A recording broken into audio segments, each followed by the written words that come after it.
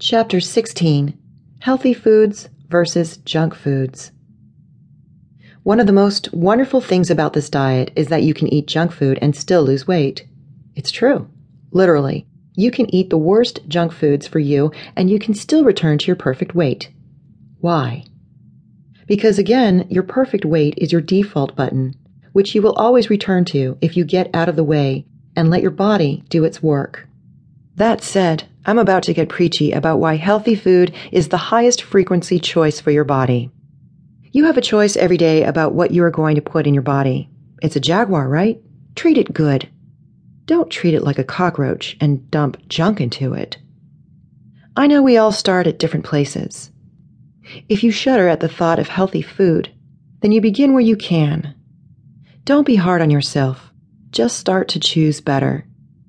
Can you let go of soda? How about the chips? Can you at least choose free-range eggs at the store? Can you eat more organic veggies when possible? You can choose what you want, but choose lovingly, please. Steps are okay. You don't need to be a perfect, vegan-born, broth-drinking master to make progress. Each journey starts with the first step.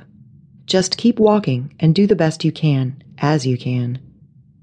Choose the highest frequency energy you can at the moment.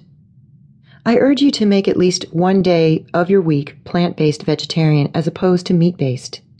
If each of us chose this only one day a week, we could see the world change. Please choose healthy, organic, and free-range foods for yourself. They are full of a different energy, which actually does really help your mind, body, and spirit. Support your local farmers. Buy at small food farms and businesses. Buy foods the color of the rainbow.